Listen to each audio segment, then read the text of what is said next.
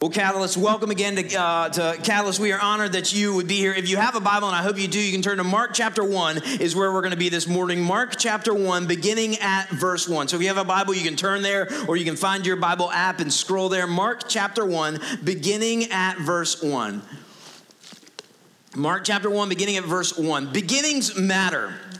Beginnings matter. If it's the beginning of a musical piece, then the musician hooks your attention and wants to grab your affections because you've only got a moment, because beginnings matter. When it's the beginning of a movie or a Netflix original, they've only got really about 10 seconds, right, before we think, do I want to watch this, or do I just want to rewatch Parks and Rec? You know, we're all measuring. Beginnings matter. When it comes to the competitions, beginnings matter, because you want to be first out of the gate, or first off the block, or first down the track. You want to beat the competition. You want to get the edge. Beginnings matter when it comes to relationships. That's why first dates are so important. And Lauren, my wife, would tell you of the great impression that I made on our first date. And I'm telling you, she might tell you, because I don't remember it. I don't know if she remembers it either. But I do remember, let me save face here real quick.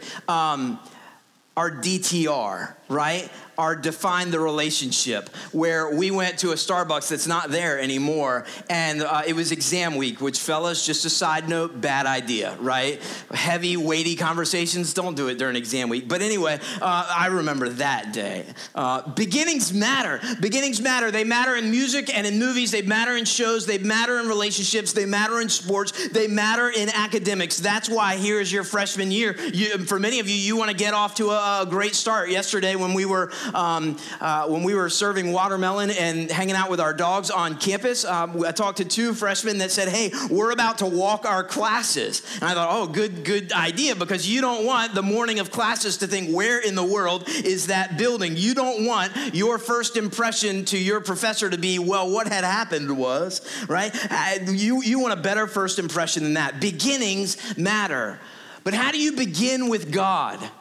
How do you begin with God? Or for many of us in the room, the question is not, how do I start with God? The question is, how do I restart with God?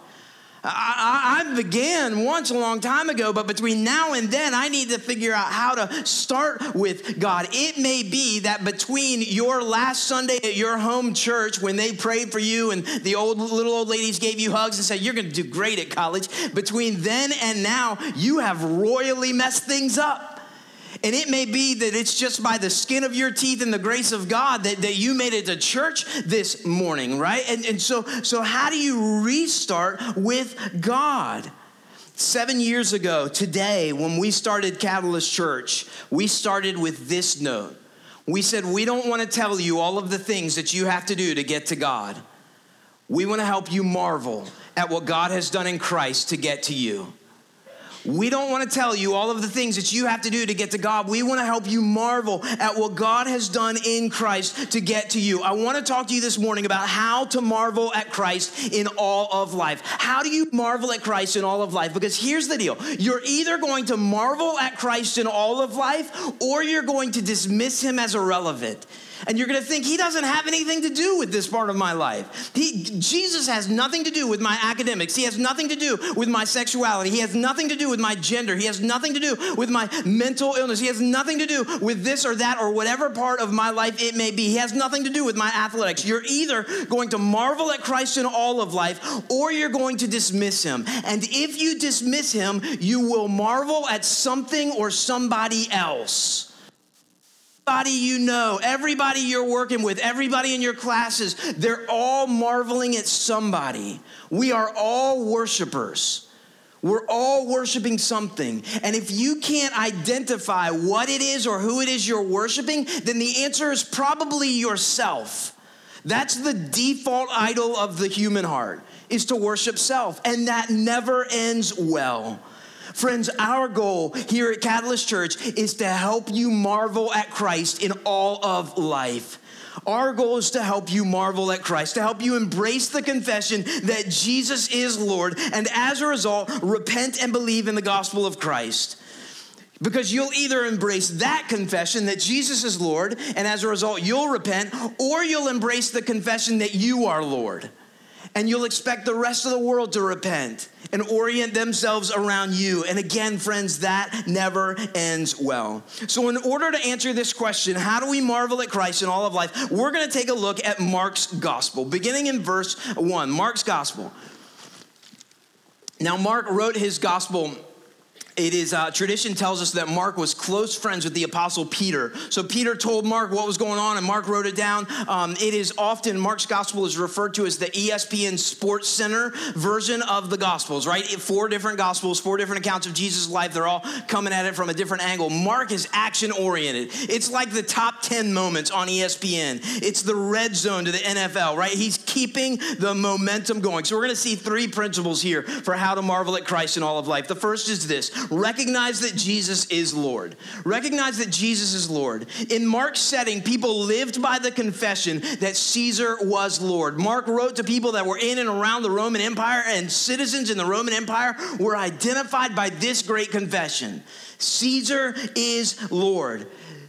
They would say that you were welcome to believe that Jesus was divine. You could believe whatever you wanted to about Jesus as long as you mixed that with the cultural confession that Caesar is Lord. And so when Christians in Rome in the first century, when they were killed, they weren't killed because of what they believed about Jesus. They were killed because of what they refused to believe about Caesar. Now, this is culturally true today, and it's not hard to see it. Right? And my expectation is it's going to get harder to be a Christian. I think your generation, and let's just pause for a moment of silence, y'all, because I just referred to college students as your generation, which means I'm an old guy. It's just a moment of sweet prayer right now. Come, Lord Jesus, help, right? I think it's going to get harder. I think socially it's going to get harder to be a Christian. But what we see is culture says you can believe whatever you want about Jesus. You are absolutely welcome to hold to that confession. We affirm it. Go for it. As long as you're willing to mix that confession with culture's confession. You're welcome to believe whatever you want about Jesus as long as you can mix it. As long as you can mix it with the confession of culture that we're all lords at the end of the day. Mark highlights the identity of Christ in such a way that it puts all other identities in submission. Yours, mine, and Caesar. So if you're going to marvel at Christ in all of life, the first thing you have to do is recognize that Jesus is Lord. The beginning of the gospel of Jesus Christ, the Son of God. So Mark isn't just telling a story. He's driving home a point. The unmatched identity of Jesus. He wants you to marvel at Christ. So let me just hit time out and let me ask the question, who is Jesus? Who has he been thus far in your life? He may have been the guy that your church rallied around. He may have been a great moral teacher. He may have been nobody. I met a student at CNU last year that said, I've never been to a church, never been to a Bible study, never owned a Bible, never really thought much about Jesus. Maybe that's you. Who is Jesus? There are people in your residence halls who will go their whole collegiate career and never think deeply about that question. So what about you? Where are you at this morning when it comes to Jesus? Is he Lord? Is he the Son of God? Is he who he said he is? Or is it just a good idea? Mark gives Jesus this title, the Son of God.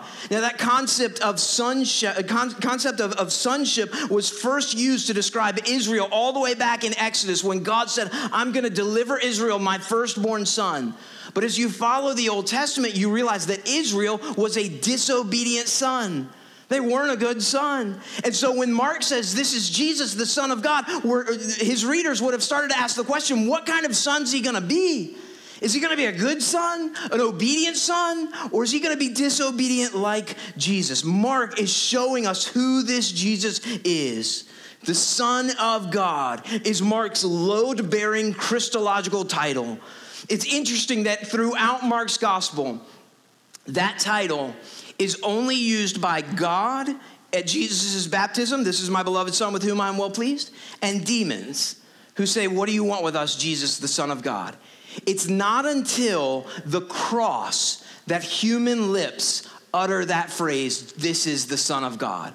And even then at the cross, it was a Roman guard, a Roman centurion who nobody ever thought this guy would become a Christian, who said, "Surely this man was the Son of God." So when Mark uses that title, he's driving home a point. Jesus is Lord. Mark is deeply concerned with making Christ known. You're going to study a lot of things over the next 4 years, some of them more deeply than others, but none more important than the person and work of Jesus Christ. Christian, give yourself to this, to knowing Christ. Give yourself to opening up your Bible, to digging deeply. Dig into the Word and figure out who Jesus is. Voddie Baucham, a modern pastor, gives the condemning remark when he says the modern church is producing passionate people with empty heads who love the Jesus they don't know very well. Is that you? The modern church is producing passionate people with empty heads who love the Jesus they don't know very well. I want to repent of my lack of knowing Jesus and give myself day in and day out again to knowing Christ, because you won't marvel at a Christ you don't know. You will never marvel at a Christ you don't know. Are you in awe of Jesus? So John goes on, and in verses 2-8, he shows John the Baptist, the last of the pre-Christ prophets, preparing the way for Jesus. And then in verses 9-11, the baptism of Jesus and the divine declaration, "This is my beloved Son." In verses 12-14, we see the temptation of Jesus, portraying Christ as the new and the obedient Israel. This is our goal, that you would know Christ. If you're going to marvel at Christ in all of life, the first thing you have to do is recognize that Jesus is Lord. Now, the second thing you have to do is this: you must repent, because Jesus is Lord and you are not. Jesus is Lord and you are not. Verse 14, now after John was arrested, Jesus came into Galilee proclaiming the gospel of God. And he's saying, this is what Jesus is saying: the time is fulfilled, the kingdom of God is at hand, repent and believe in the gospel. Now don't miss the context here. Jesus is tempted and John is arrested. That's the setting that the gospel is proclaimed in. Friends, the gospel is proclaimed and known in adversity and in suffering, not in ease. John was arrested, Jesus is tempted, and the gospel is proclaimed. And he proclaims the gospel of God, this good news that comes from God, this good news about Jesus. Paul in 1 Corinthians 15 would say that this is the gospel. He would summarize it: that Christ died for our sins, that he was buried, that he rose again on the third day, and that he appeared to many. These are demands. These are facts that demand a response. And Jesus says that the response is that we would repent, which is a word that means to turn. The word literally means to turn. It's a changing of the heart's affections and the mind's attentions from whatever else it was caught on to Jesus. It means to turn. Now, friends, repentance often gets a bad rap, like it's a bad word. But here's the deal.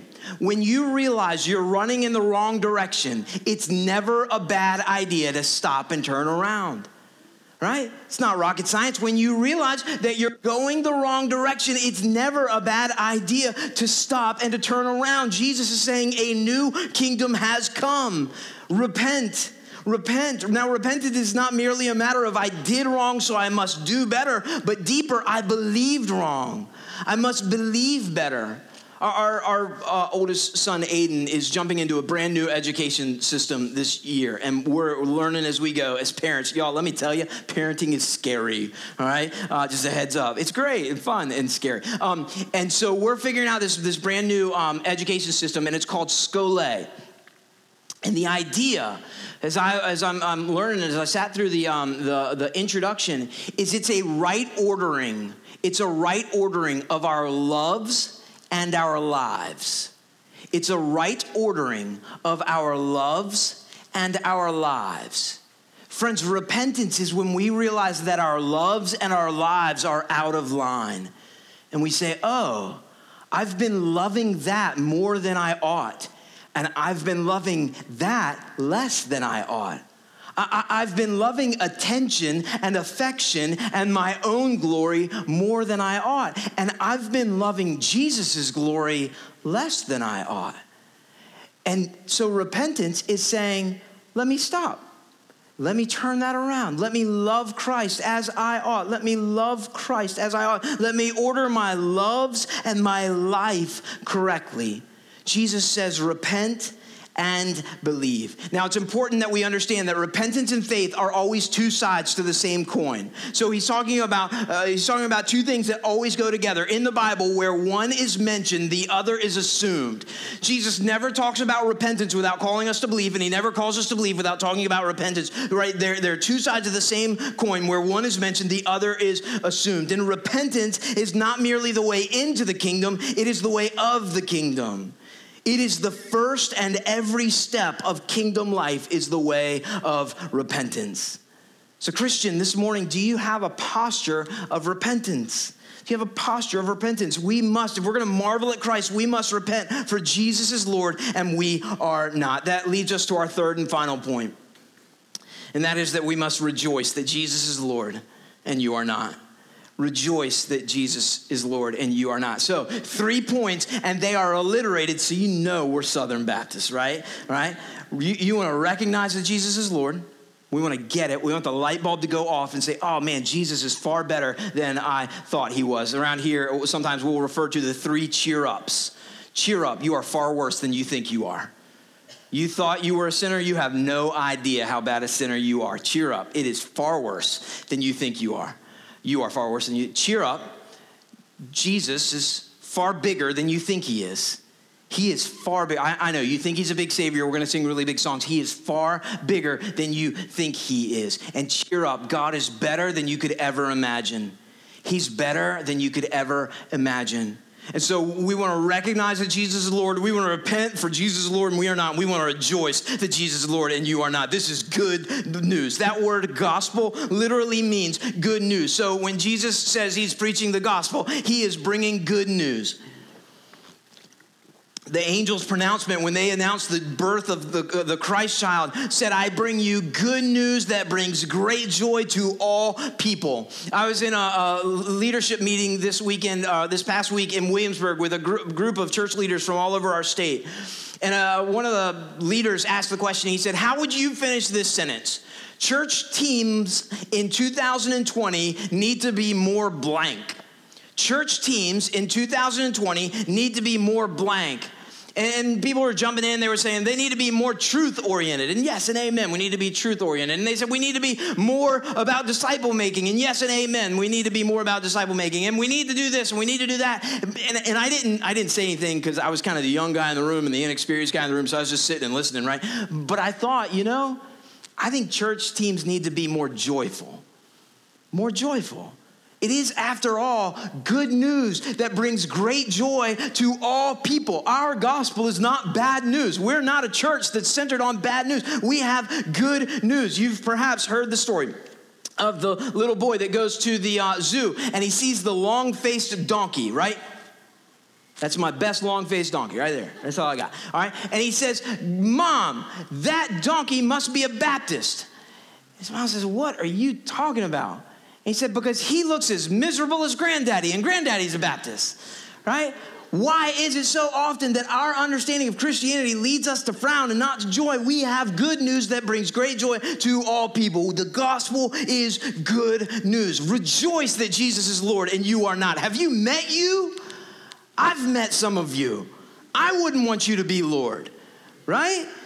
I am eternally glad that Jesus is Lord. The gospel is good news. It's a military term at root. It announces the defeat of one king and the ascent to the throne of another. You see this in 2 Samuel 4 when the Philistines sent messengers, or evangelists as they were called, declaring the good news of Saul's death. Friends, we have the good news.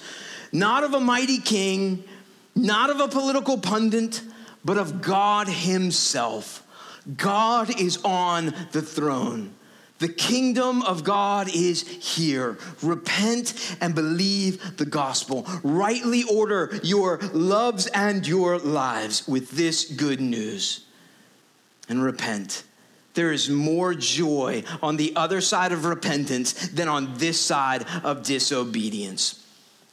there is more joy on the other side of repentance than on this side of disobedience. I know some of you are going to jump into PLP, the President's Leadership Program, and you're going to learn a bunch of leadership lessons. And one of the leadership lessons that I hope you learn is this: people will not change until the pain of change becomes less than the pain of staying the same. Okay? People will not change. It doesn't matter if it's an organization or you're trying to get somebody to clean up their socks. People will not change until the pain of change becomes less than the pain of staying the same. Change always brings pain. It's always hard to change something, but it's also hard to stay the same.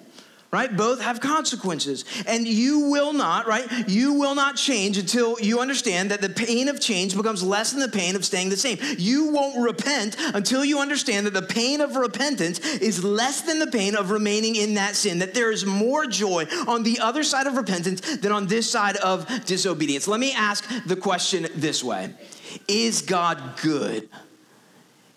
Is he good? I mean, deeply and truly good. If he is, then it is not bad news to turn around and start following him. If God is good, then it is not bad news to say, repent of your own way and go God's way. The psalmist said, better is one day in your courts than 1,000 elsewhere. Do you believe that?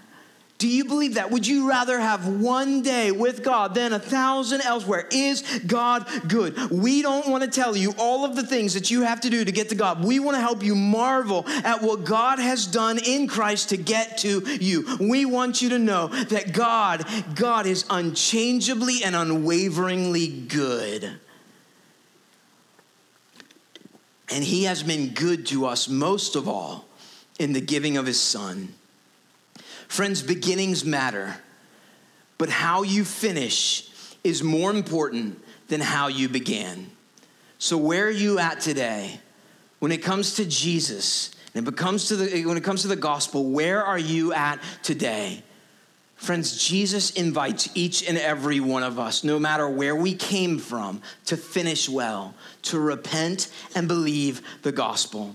Friends, in just a moment, we're going to celebrate communion. If you're new to Catalyst, or perhaps you're new to the idea of Christianity, this is a meal that we celebrate every week out of obedience to Jesus. It's a meal in which we eat a piece of bread that represents the body of Christ, and in which we drink a cup of juice that represents the blood of Christ. Paul says that in celebrating this meal, we proclaim the Lord's death until he comes. We proclaim the Lord's death because we believe that it is the means to life. On the cross, Jesus died to pay the penalty of my sin and of yours. And by faith, by trusting in him, my sin is counted to him and his righteousness before God is counted to me. Luther called it the great exchange. So if you're here this morning and you're not a Christian, I want you to know you're among friends. I am glad you're here. I would love to buy you coffee at Einstein's and hear your story and where you're at. But if you're not a Christian, this meal is not for you. You are not trusting Christ, and you do not enjoy the benefits of trusting Christ. Maybe you're here this morning and you've never trusted Christ, but today is the day for you. You want to begin this semester, this week, this day, by trusting in Christ. Repent and believe the gospel. It's helpful to think of it this way. Every heart has a throne. Every heart has a throne. But there's only room on that throne for one person. And it's either you or it's Jesus. It's never both. Repentance is simply the act of getting off the throne and saying, Jesus, it's all yours. It always was, and it always will be. But for Jesus to get on the throne, friends, you must repent. You must turn. You must get off the throne. So if that's you this morning, you simply say to Jesus, here I am, with all my faults and all my failures, with all of my sins stacked up against me. But I'm believing that you're a bigger Savior than I am a sinner all day long. And I'm trusting in you. Friends, if that's you, if that's your confession, then the table is wide open. I'm going to invite you in just a moment to come forward and receive the elements and take them back to your seat. And then once we're all seated, we will partake together. We have a gluten-free option for our gluten-free brothers and sisters that need that. But friends, the table is open. You come and let us by faith feast on Christ together. Let me pray for us and then the table will be open. Oh, great God, we want to celebrate your gospel well. We want to marvel not at ourselves, but at Christ, our great Savior. So this morning we come again by faith. We come by repentance, turning from our sin, turning from our rebellion against you, and we lay down our arms. God, we cannot contend with your grace, and why would we want to? We could not contend with the love that seeks us and has sought us in Christ, and why would we want to? So God, I pray that this meal this morning may for some be a meal of repentance and a meal of great faith, that we might celebrate well the good news that brings great joy to all people. God, it's in Jesus' precious and powerful name that we pray. Amen.